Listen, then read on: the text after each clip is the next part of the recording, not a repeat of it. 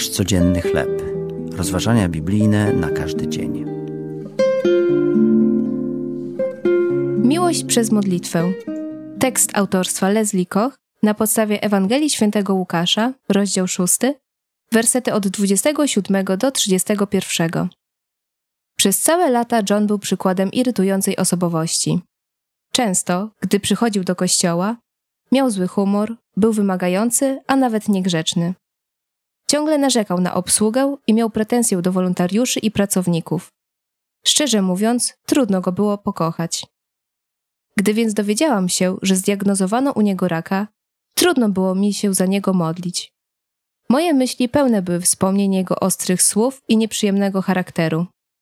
Jednak za każdym razem, gdy zaczynałam modlitwę, starałam się pamiętać o słowach Jezusa, wzywających do miłości.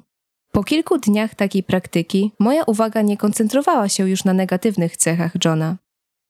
Myślałam raczej o tym, jak bardzo musi cierpieć. Być może czuł się naprawdę zagubiony.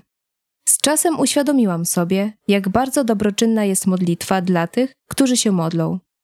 Otwiera nasze serca i relacje z innymi na Boga, który daje nam swoją mądrość i perspektywę. Akt poddania Bogu swojej woli pozwala bowiem Duchowi Świętemu zmieniać nasze serca stopniowo, ale skutecznie.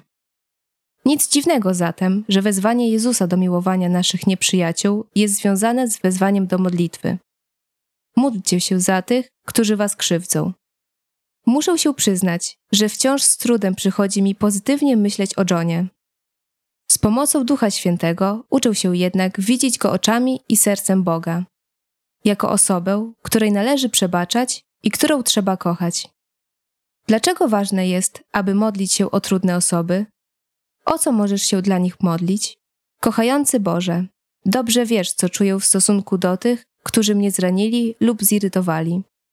Proszę, daj mi serce pełne łaski i współczucia, aby mógł się za nich modlić, bo Ty ich kochasz. To były rozważania biblijne na każdy dzień. Nasz codzienny chleb.